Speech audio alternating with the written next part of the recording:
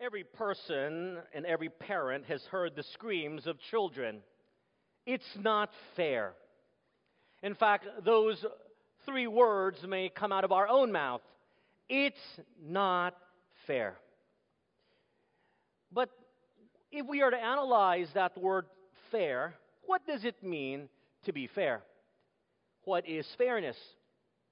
Is it fair that all seniors, regardless of their income level, get senior discounts? Is it fair that a few spread out in first and business class can enjoy one half of the airplane while the other three-fourths of the plane are sit cramped in economy seat in the back of the plane? Is it fair that additional money be spent on specially designed playground equipment for only the few physically challenged children? In a fascinating article by Dr. Arthur Dorbrin about fairness, he proposes that we fight about fairness because there are three different ideas about fairness. You see, for about a third of us, if we were to define fairness, we would say that fairness equates to sameness. Everything has to be the same for it to be fair, where everything is equal. So that means everyone needs to pay the same price for the theater tickets, the movie tickets, whether a child, an adult, or a senior citizen. No one has more privilege than another.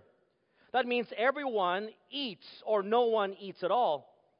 Logically then, an infant and a teenager, for fairness' sake, should receive the same amount of food. It doesn't matter that one needs more than the other, but it's not fair when we all don't receive the same amount. And so fairness is finding the average and applying it across the board. This is fairness as an equality of outcome. And this is what 1/3 of the population believes. There is another third that would equate fairness with deservedness. And in this notion of fairness, you get what you deserve. If you work hard, if you put in the hours, if you succeed, then you get to keep all that you have earned. Fairness means keeping what you deserve and deserving nothing if it isn't earned. Therefore, the hardest working, the most diligent, the smartest, the most talented should have more because of the hours they put in, the time they put in, and their abilities. The lazy, the indifferent, the stupid, and the inept deserve to have less. Fairness now becomes a rational calculation. This is fairness as individual freedom. And a third of the population believes this. The third set of individuals would define fairness as the Spider-Man philosophy. That is, if you've seen the Spider-Man movies, you can quote this line: "To whom much is given, much is expected." And so this third idea of fairness is that those who have more should give a greater percentage of what they have to help others who are unable to contribute much, if anything at all. Fairness here takes into account the fact that human beings have obligations to one another, and the more one has, the more is demanded of them to contribute to the common good. In this philosophy, fairness and responsibility are linked. Compassion plays a role in this calculation of fairness. This is fairness as defined by social justice. As you can see, we can't even come to a common definition of what is fair. The complexities and differences of the definition of fairness are revealed every day in our daily lives. It's very apparent in a school system. Should schools spend the same on each child as implied by fairness number 1? Or should the school budget provide more money and resources to the brightest and the most talented, the honor section, the star section children as implied by fairness number 2? Or should the school increasingly allocate a greater resource to children with greater needs like special education as implied by fairness number 3. And there is a public debate about this. In fact, it is a debate even here in church. Should the church treat everyone the same? Should it afford the same opportunity to every person across the board? Some of you would advocate for this. Or should the church spend more time and resources to those who are truly faithful, to those with ministry talents, to those with greater ministry potential? Should we invest more on these individuals? Or for some, they would say no. The church needs to spend more on those who are on the fringe of our society because they don't have much. And it is only fair that we provide more for them so that they can come to know Christ. We can't even come to a conclusion with regards to fairness. And yet we scream all day, life isn't fair.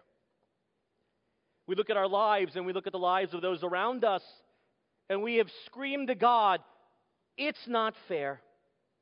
Now, why is this issue important of finding fairness in life? Because unless we can find fairness in this life, then we will become very bitter and we will grow to become very angry at life because life isn't fair. This is such an important life lesson that Jesus Christ speaks about this in a parable. If you have your Bibles this morning, I'd like you to turn with me to the Gospel of Matthew, chapter 20, as we exposit verses 1 to 16.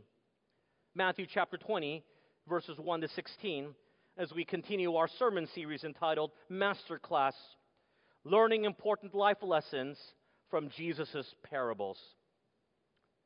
Let me read from verses 1 to 5 of Matthew chapter 20. For the kingdom of heaven is like a landowner who went out early in the morning to hire laborers for his vineyard. Now when he had agreed with the laborers for a denarius a day, he sent them into his vineyard. And he went out about the third hour and saw others standing idle in the marketplace and said to them, you also go into the vineyard, and whatever is right I will give you. So they went. Again, he went out about the 6th and the 9th hour and did likewise. Here in this parable, this story, there's a landowner who needs workers in his field. And so he goes out to hire some day laborers. He finds a few at the crack of dawn around 6 a.m., because that is how the workday is defined back in those days without running electricity.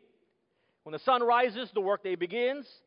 And so at around 6 a.m., we can say, he finds a few day laborers who are waiting to be hired. They agree to work for the day in his field for a denarius. And a denarius was the going rate, the daily wage for a worker in Jesus' time. Now, for the sake of remembering and contextualizing, since I know that you don't know what a denarius is, let's say they agree to work for 1,000 pesos a day.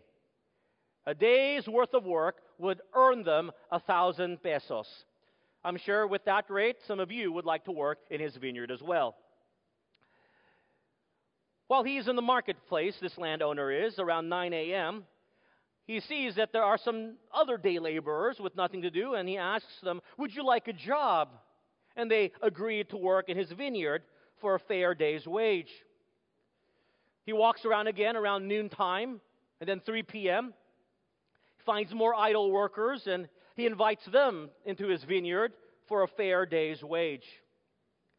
And then something happens. Look at verse 6 and 7. And about the 11th hour, he went out and found others standing idle. And he said to them, why have you been standing here idle all day? They said to him, because no one will hire us. He said to them, you also go into the vineyard, and whatever is right, you will receive. Around 5 p.m. in the afternoon, towards the end of the day, perhaps only an hour of sunlight left, an hour of work in the workday, the sun is setting, he finds some more workers who aren't doing anything. He asks them, why are you hanging out? And they tell him, because no one will give us a job, perhaps because it's almost the end of the day. Why would anyone want to hire someone only for 1 hour? But the owner says, I'll gladly hire you if you want to work in my field. And so they agreed, and he told them, I'll pay you a fair day's wage. Well, since they are day laborers, they will be paid at the end of the day. Look what happens, verse 8 and 9. So when evening had come, the owner of the vineyard said to his steward, his foreman, call the laborers and give them their wages, beginning with the last to the first. And when those came who were hired about the 11th hour, they each received a denarius. At the end of the day, he calls his foreman to gather his workers to pay them. And surprisingly, he asks to pay those who had only worked for an hour. And when they assembled and came to receive their wage, they were surprised, I'm sure, that they were given 1,000 pesos, a denarius. Why so much for only working 1 hour? We don't know. Perhaps the owner is feeling generous. And he works through the group, those who came in at 3 p.m., those who came in at 12 noon, those who came in at 9 a.m., presumably also giving them 1,000 pesos. And now we get to the first group, who had started working at the crack of dawn, who had started working at 6 a.m. And you can now imagine, perhaps, what's going to happen. Look at verse 10. But when the first came, they supposed that they would receive more. And they likewise received each a denarius. The group who came in at 6 a.m. perhaps were a bit excited. They recognized that those who work less hours than them had received 1,000 pesos. And so they come up with an assumption. I want to point something out here. This is their own preconceived notion in their own minds, not part of a collective bargaining agreement. They're not part of a union. This is an assumption on their part, because in their minds, it's only fair.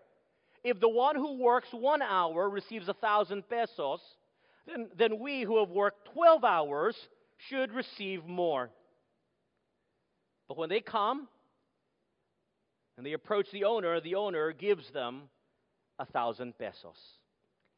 And so naturally, they complain. Look at verse 11 and 12.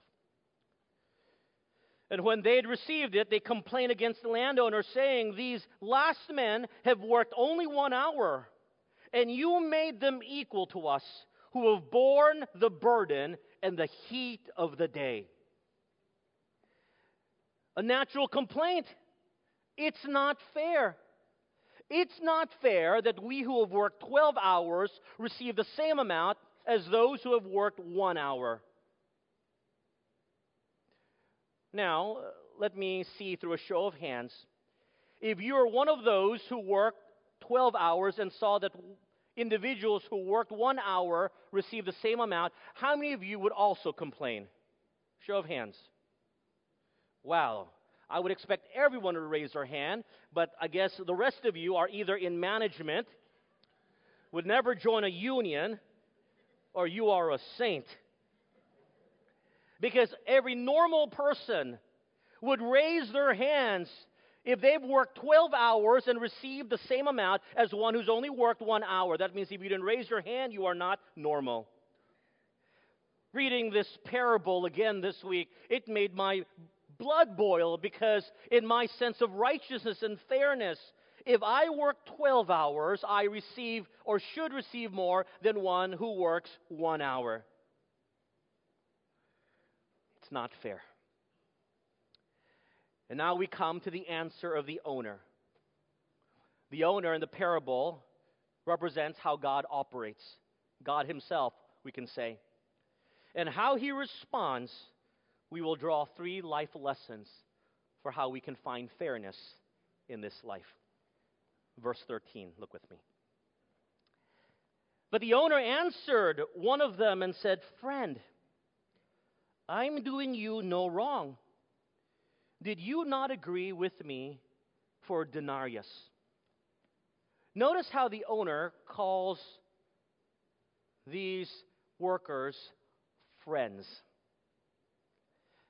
He doesn't say, you ungrateful people, you had no job and I gave you a job and now you're complaining about your salary. God understands that this is a very common and natural complaint. And so he says, friends, can I ask you a question, friends? Did I do anything wrong to you? And of course the answer is no. Because at 6 a.m. in the morning, they had agreed to work for 1,000 pesos a day. It doesn't matter if it was in the heat of the day or how much burden they were to carry. They agreed on a fair day's wage, which was 1,000 pesos. And that is what the owner paid the employee. It's fair. You see, the first principle I want you to see, number one, if you're taking notes. God deals fairly with each person, here's the key word, individually. God deals fairly with each person individually. Look at verse 13. But he answered one of them, an individual encounter. Friend, am I doing you no wrong? Did you not agree with me for denarius?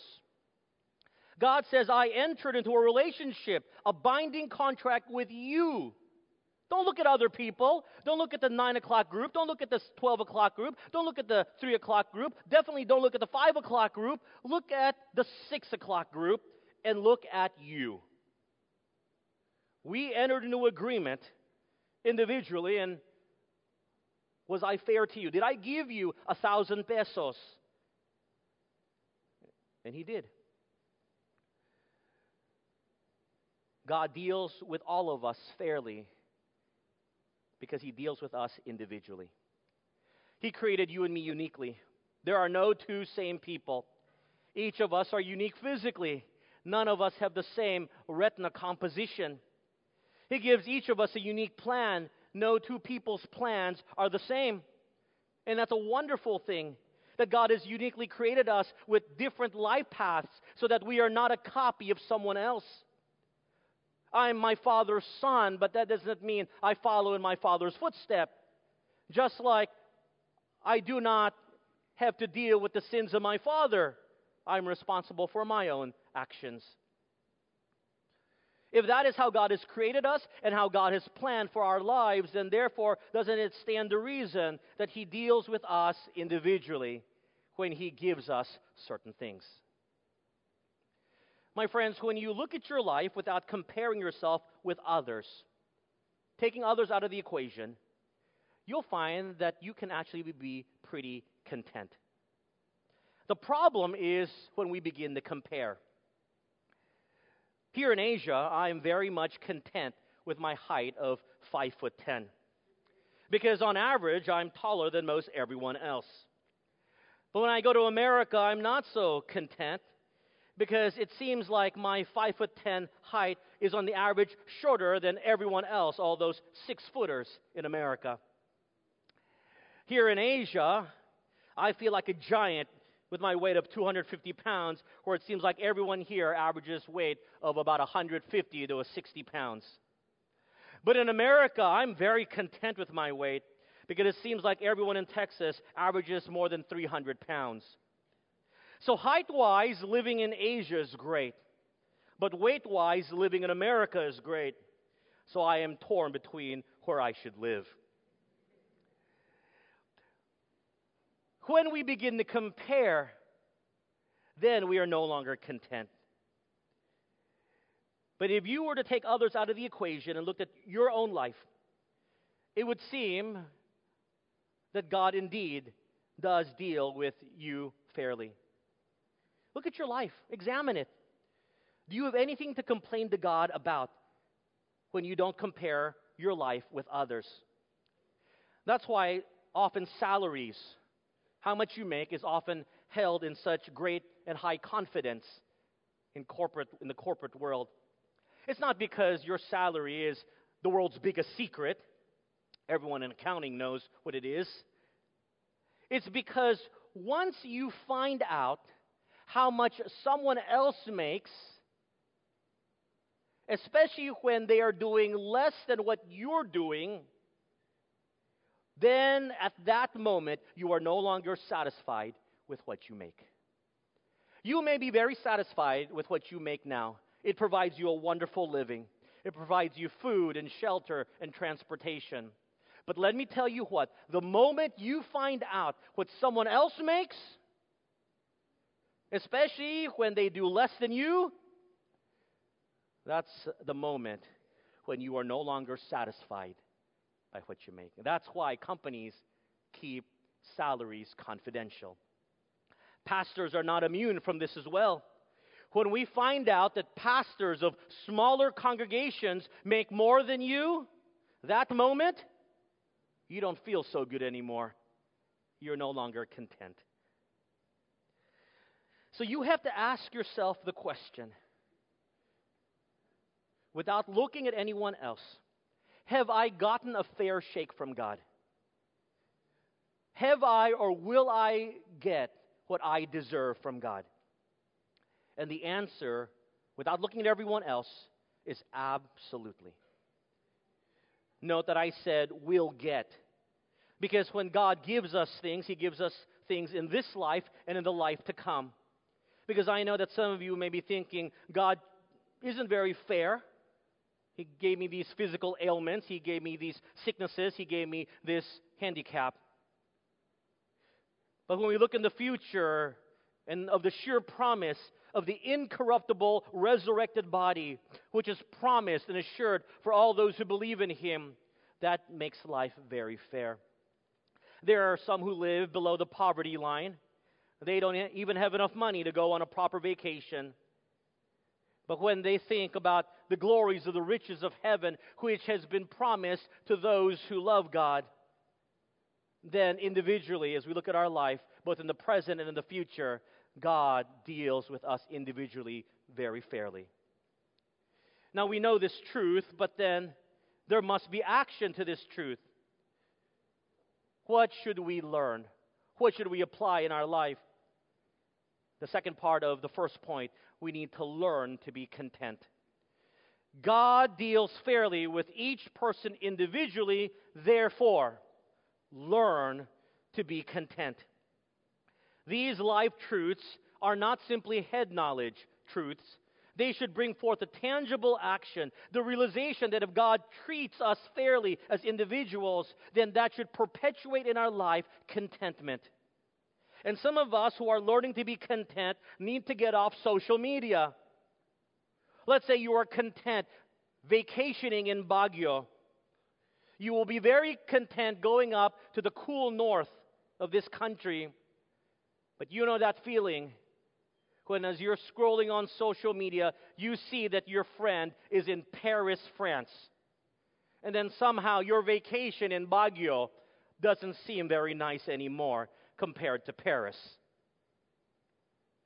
You know, that moment when you're content enjoying your very yummy Filipino barbecue stick, until as you're enjoying that barbecue stick, you happen to scroll upon your friend who at that moment has posted a picture of him eating a Wagyu ribeye steak. At that moment, let me guarantee you that that barbecue stick doesn't taste very good anymore. Because now we have begun to compare. Learn to be content. God has dealt fairly with each of us individually. And that's His point in verse 3. Friend, I'm doing you no wrong. Did you not agree with me to work for denarius?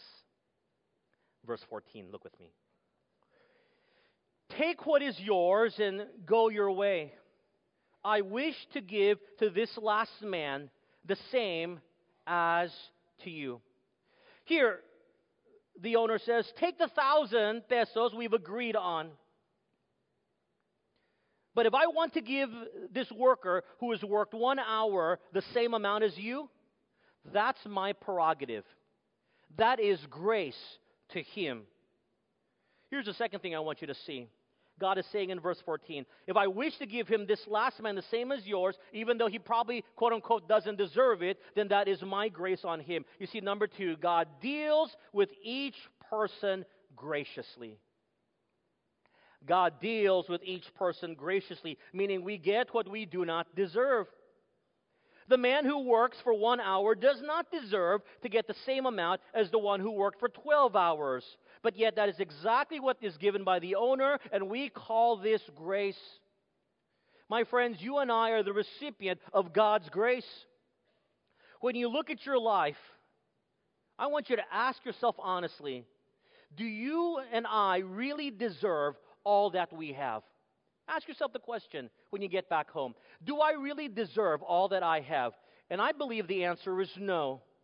You and I don't deserve what we have in this life. You say, but Pastor, I've worked hard from the sweat of my brow, from the calloused hands. I've worked hard to receive all that I have. But for many of us, we got a quote-unquote lucky break. For us in our Asian community, many of us, when we were born to begin this life, we were born into something and not into nothing as many of our countrymen are born into. I'm taking a general perspective, but in our upper middle class congregation, we are who we are today because we got a supporting push from our parents or our grandparents. If every one of us had to start like our grandparents from China without the fortune that they give you, I don't think you will have what you have today. That's why they say the rich get richer. Because you have the seed money, the punsi, the seed money to help you make more. Now, this is not something for you to feel guilty about. It's just to show you that God is gracious with us. We get what we do not deserve. It is by God's grace that we were born into families that gave us the push, whether in education or resources, to then be able to expand into what we have today. And if there are some of you who still argue that God has never been gracious in your life, I want you to think about the gracious gift of His Son, Jesus Christ. Salvation is a gracious act from God. He gives to each of us, undeserving people, the opportunity to receive eternal life through the death of His Son, something we certainly don't deserve. He took upon Himself, as the choir sang, the greatest unfairness in life, the iniquity of us all, so that we may receive the greatest favor in our life, which we certainly don't deserve, eternal life. And that is grace in each one of our lives. And so if God is going to deal with us graciously, and He does, what is our response in action? And here's the second part to the second point. Our response in action is that we need to learn to not compare. Learning to not compare. God deals with each person graciously. Learn to not compare. Listen carefully. Because if we are the recipients of grace, gracious acts cannot be compared. Gracious acts cannot be compared. It is an impossibility to compare what both of us did not deserve in the first place. All right? Let me give you an example of this. Let's say on the street there are two beggars. They are very hungry. They've been begging on the street for 3 days. They are famished, but no one has given them any food. Some have driven by them and said, well, they need to go find a job. Others have driven by and said, well, I've got my own problems. Whatever the case, two beggars, very hungry, panhandling just for food. Haven't eaten for 3 days. Then a car stops where they're at and rolls down the window. Let's say the driver is you. And you see their plight, and you had just driven through KFC, and you've got a bucket of chicken, and the Holy Spirit has convicted your heart, and you see the plight of these two beggars, and you roll down your window, and you hand each of them a chicken drumstick. What do you think their response should be? They should be overjoyed. They are now getting food for the first time in 3 days. But what would be your reaction if one of the beggars looked at his chicken leg and then looked at his beggar friend's chicken leg in his hand and then complained to you, hey, he got a bigger piece?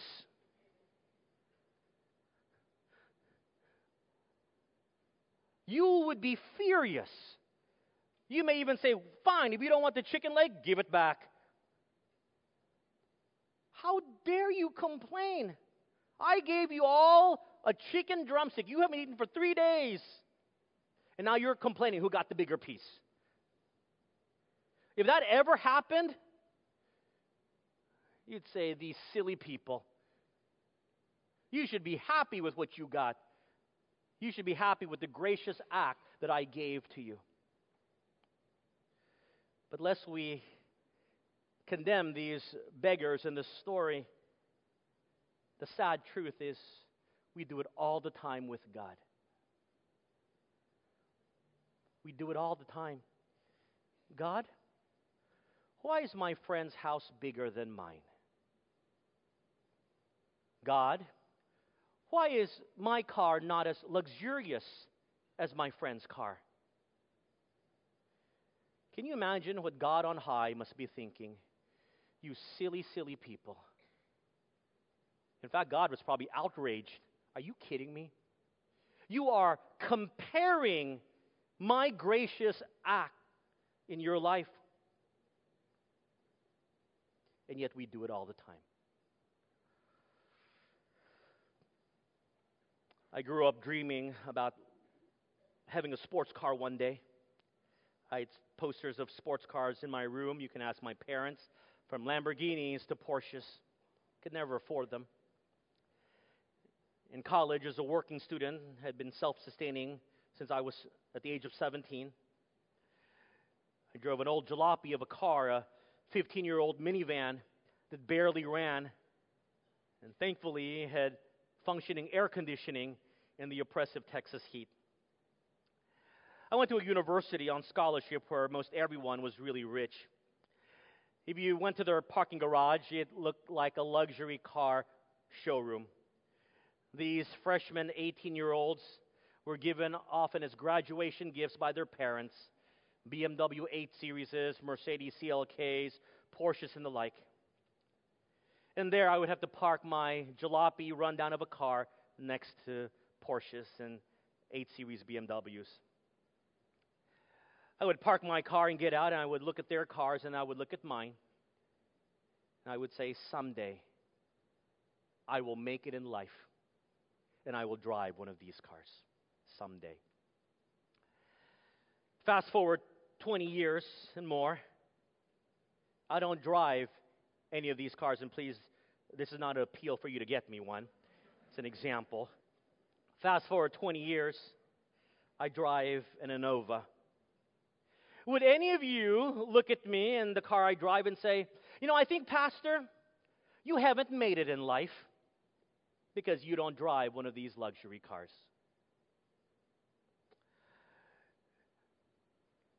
If I were to hear that, perhaps my mind may begin to run about maybe I haven't made it in life. But then I'm reminded that if I do not compare, I'm reminded that God has graciously given me a car that runs and given me a car that has air conditioning in this oppressive heat of the Philippines, unlike others who have to take public transportation and wait hours upon hours for a ride in the MRT. God has dealt with me graciously. How dare I even utter the words, it's not fair? You cannot compare grace. God has dealt with us graciously. Learn not to compare. And if you want to compare, compare down instead of comparing up. Then you will learn to be thankful. The third principle found in verse 15. Look with me. Is it not lawful for me to do what I wish with my own things? Or is your eye evil because I am good? There's another great truth about how God operates and about who God is. A very specific reminder here in verse 15 that God owns everything on this world. And therefore everything belongs to Him. And if everything belongs to Him, He gets to choose and determine how He distributes His fortunes. You and I cannot demand something of Him if it doesn't belong to us. And the Bible has clearly stated everything belongs to Him. Now, you may argue with me and say, Pastor, there are things that I own. I paid for them. I worked hard for these material things I have. Let me ask you this. If you really own what you say you own, then you should be able to take it with you when you die. The fact that you and I cannot take a single thing with us when we die is a clear indication that everything is borrowed. We leave it behind. We are simply to be stewards of what He has given us in this lifetime as He lends it to us. And we'll talk about another parable of the talents, about how God lends things to us, talents, resources, monies, and we are to be good stewards of it. But the point is this: if God owns everything, then He can choose to give to anyone any amount He desires because He is sovereign, and you and I do not have a right to question His fairness. Do you agree with that statement? I hope you do. Henry C., the richest man in the Philippines, passed away recently. Did any of you have a say in how he distributed his money? Did any of you, before he died, say, I'm sorry, Henry, you forgot to give me some of your money? And let's say, hypothetically, he did give you some money. Would you dare say, I'm sorry, I didn't get as much as your son, Hans. And I bought a lot of stuff from SM. I deserve more. If any of you, imagine today, were to go to the C compound, wherever they lived, and knocked on the door and asked one of their kids, by the way, I think your dad forgot to give me some of his money. They'd call security and run you out of town. It's ridiculous. You know, when he died, he probably could have given everyone in the Philippines, all 100 million of us, 100 to 200 pesos. But he chose to only give it to a certain few. Did any of you lose sleep and got angry at him for not giving you what you quote-unquote deserve? Of course not. And we wouldn't do it with someone like Henry C., but then why do we do it with God almost every day? God, you didn't give me enough. You didn't give me anything. I want you to underline a phrase in verse 15. So whenever you begin to have these thoughts that you deserve some entitlement from God, look at verse 15. Would you circle these three words? My own things. My own things. If these are God's things, it is His prerogative to give to you if He so wishes. If we really believe that everything belongs to God and what is rightfully His, then His appropriation of those things to us is by His grace. And note, when He chooses to give us certain things, verse 15 reminds us, because I am good, it comes from His good heart. James chapter 1, verse 17 reminds us, every good and perfect gift is from above and comes down from the Father of lights. Every good and perfect gift is from above. When God gives to us in His sovereign will, what He gives to us is perfect for us. So let's put this principle together. Number 3. God has the right to give what He desires. God has the right to give what He desires. And it comes from His good heart for our best. God has the right to give what He desires. And it comes from His good heart for our best. This is the truth about God. What is our response? Our response is to learn to trust. If it is true that every good and perfect gift is from above and God makes no mistakes, then we should trust Him well enough to know that what He has given us materially in this life is sufficient for us. Do you ever stop and consider that God chooses at times to withhold certain things from us for our betterment? God chooses to withhold certain things from us so that we don't get greedy, so that we don't lose focus on Him, so that we can remain humble, so that we can cling to Him. Do you ever wonder why God doesn't give us what we want the first time we ask of it? Perhaps it's for our best. I mentioned last week that if I got from God everything I asked for the first time I asked for it, I wouldn't be married to Cindy. I'd have a BMW, but I certainly wouldn't be a pastor. I definitely wouldn't be in the Philippines. If I didn't have any of those things, I certainly wouldn't be having the great life I have now. There are times that God withholds certain things from us in comparison to others. It's for our good. It's to perfect us. It's to draw us nearer to Him. Some of you perhaps are wishing and have been praying that God would just let you win the lottery once. Now, you playing the lottery, that's between you and God. But Lord, just once let me win. Let me get all the numbers. But if you ever were to Google stories about these individuals who won the lottery, close to 70% of them wished they never won it in the first place. Now, I know some of you are thinking, Lord, give me that opportunity to prove this statistic wrong. Bud Post from Pennsylvania, U.S., won $22 million in 1988. And he said it ruined his life.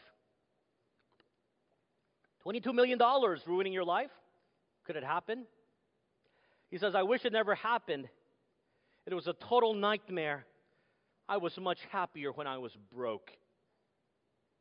Well, he certainly lived a colorful life after he won the lottery. His brother hired a hitman to kill him in the hopes of getting his hands on his millions.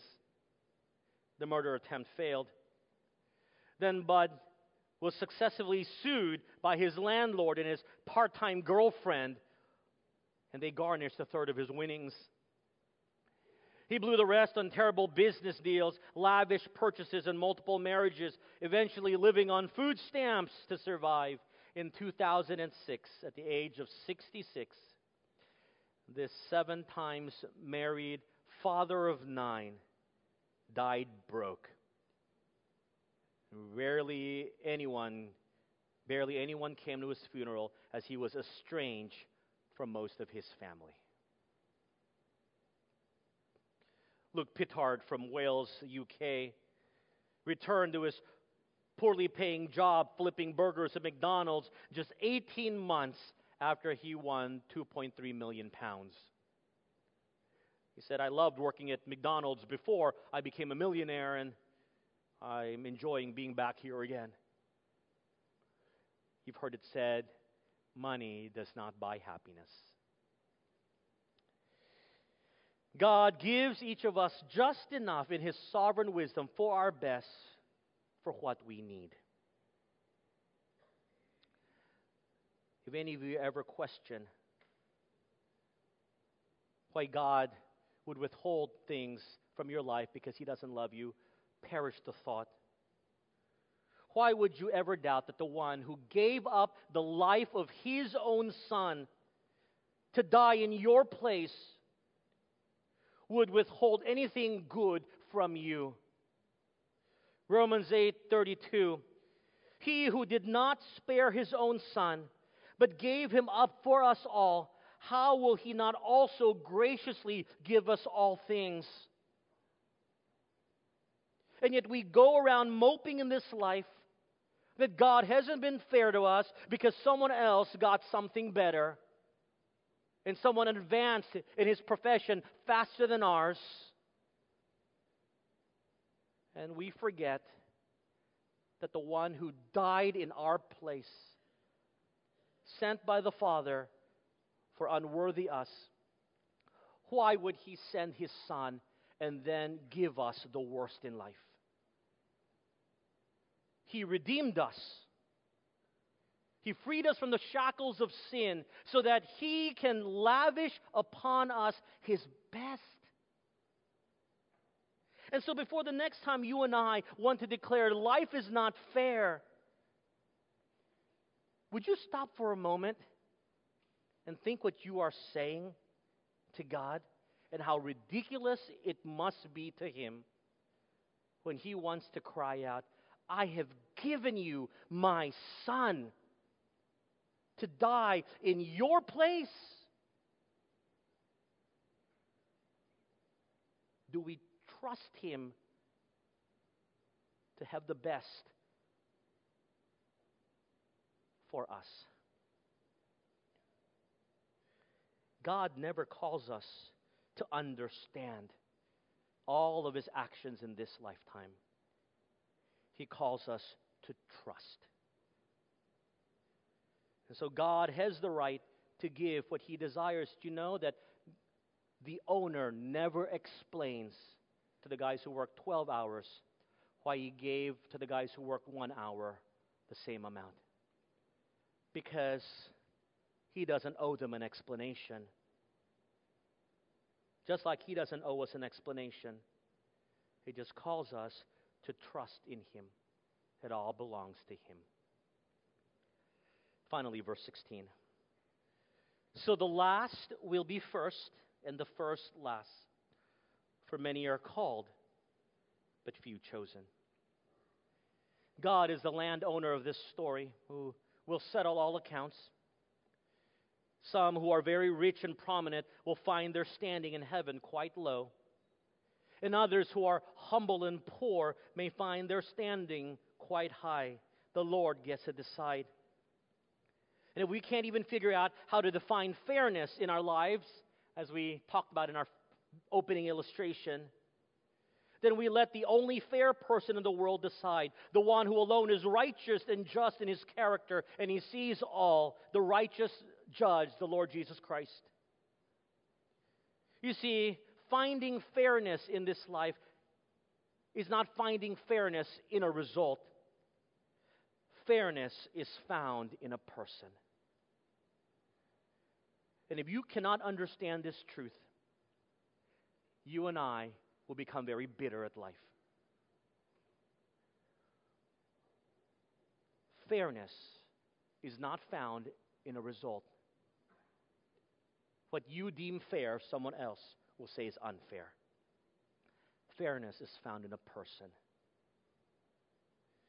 So in that meantime, as we establish and deepen our walk with Jesus Christ, so that we can find fairness in life through Him, let us be content knowing that He deals with us fairly individually. Let us not compare, because you cannot compare acts of grace, and He deals with us all graciously. And we need to learn to trust, because He gives what He desires from His good heart for our good. Finding fairness in life. Your struggle to find it ends when you can understand the heart of God. Let's pray. Heavenly Father, thank You for Your word. I'm preaching to myself, and You know that, because I'm also looking for fairness in this life. Forgive me for the many times I scream at You, it's not fair. Realizing now how silly it is, similar to two hungry people comparing the size of the drumstick they received. You have been eternally gracious in my life, and I know in the lives of everyone here this morning. I pray we will cultivate hearts indeed that is content, that doesn't compare, and learns to trust You and in Your actions. Guide us, Lord, as we live this life, that our life's perspective will change to honor You. In Jesus' name we pray. Amen.